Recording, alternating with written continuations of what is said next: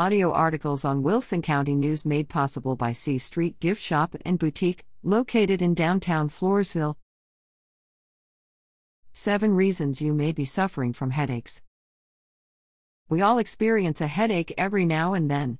But do you find yourself suffering from chronic/frequent headaches or migraines? Regardless of the type of headache you commonly suffer from, after you go for your trusty Advil or Tylenol, there are natural solutions to prevent and treat them. Dr. Vicki Peterson, certified clinical nutritionist, chiropractor, and certified functional medicine practitioner, highlights the prevalence of various types of headaches and how lifestyle changes can help alleviate and prevent them. There are many different types of headaches, from tension headaches to migraines to sinus headaches, and more. The good news is that there is a cause to your headaches and a cure if you're willing to make some lifestyle and diet changes, said Dr. Peterson. So, what are some common causes of headaches and how can we treat and prevent them? Dr. Peterson said, there are many different causes of headaches, including a poor diet, inadequate water consumption, hormonal imbalance, sinus congestion due to allergies or infections, poor posture affecting your neck and upper back muscles and nerves, insufficient sleep. Here are 7 common causes of headaches that Dr. Peterson said you should be aware of and how you can prevent them. Sinus congestion due to allergies, infections, or alongside a common cold is something we've all experienced.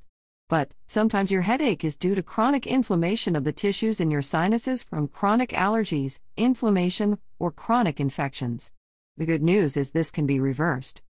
Poor diet. Whether it is a poor diet of heavily processed, chemical-laden foods, a diet rich in sugar or bad fats, or a food sensitivity to something you're consuming, a headache can be an indication that your body is not deriving stable fuel from what you are eating. Low blood sugar or unstable blood sugar is a known cause of headaches. Poor posture.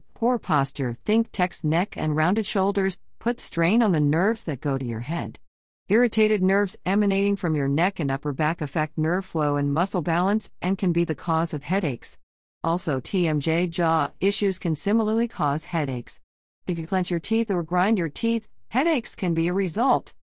Hormonal imbalance. Headaches around the menstrual cycle, especially migraines, are due to insufficient progesterone, the mellow feel-good hormone. Progesterone is affected by excessive stress, a poor diet, and menopause, to name a few.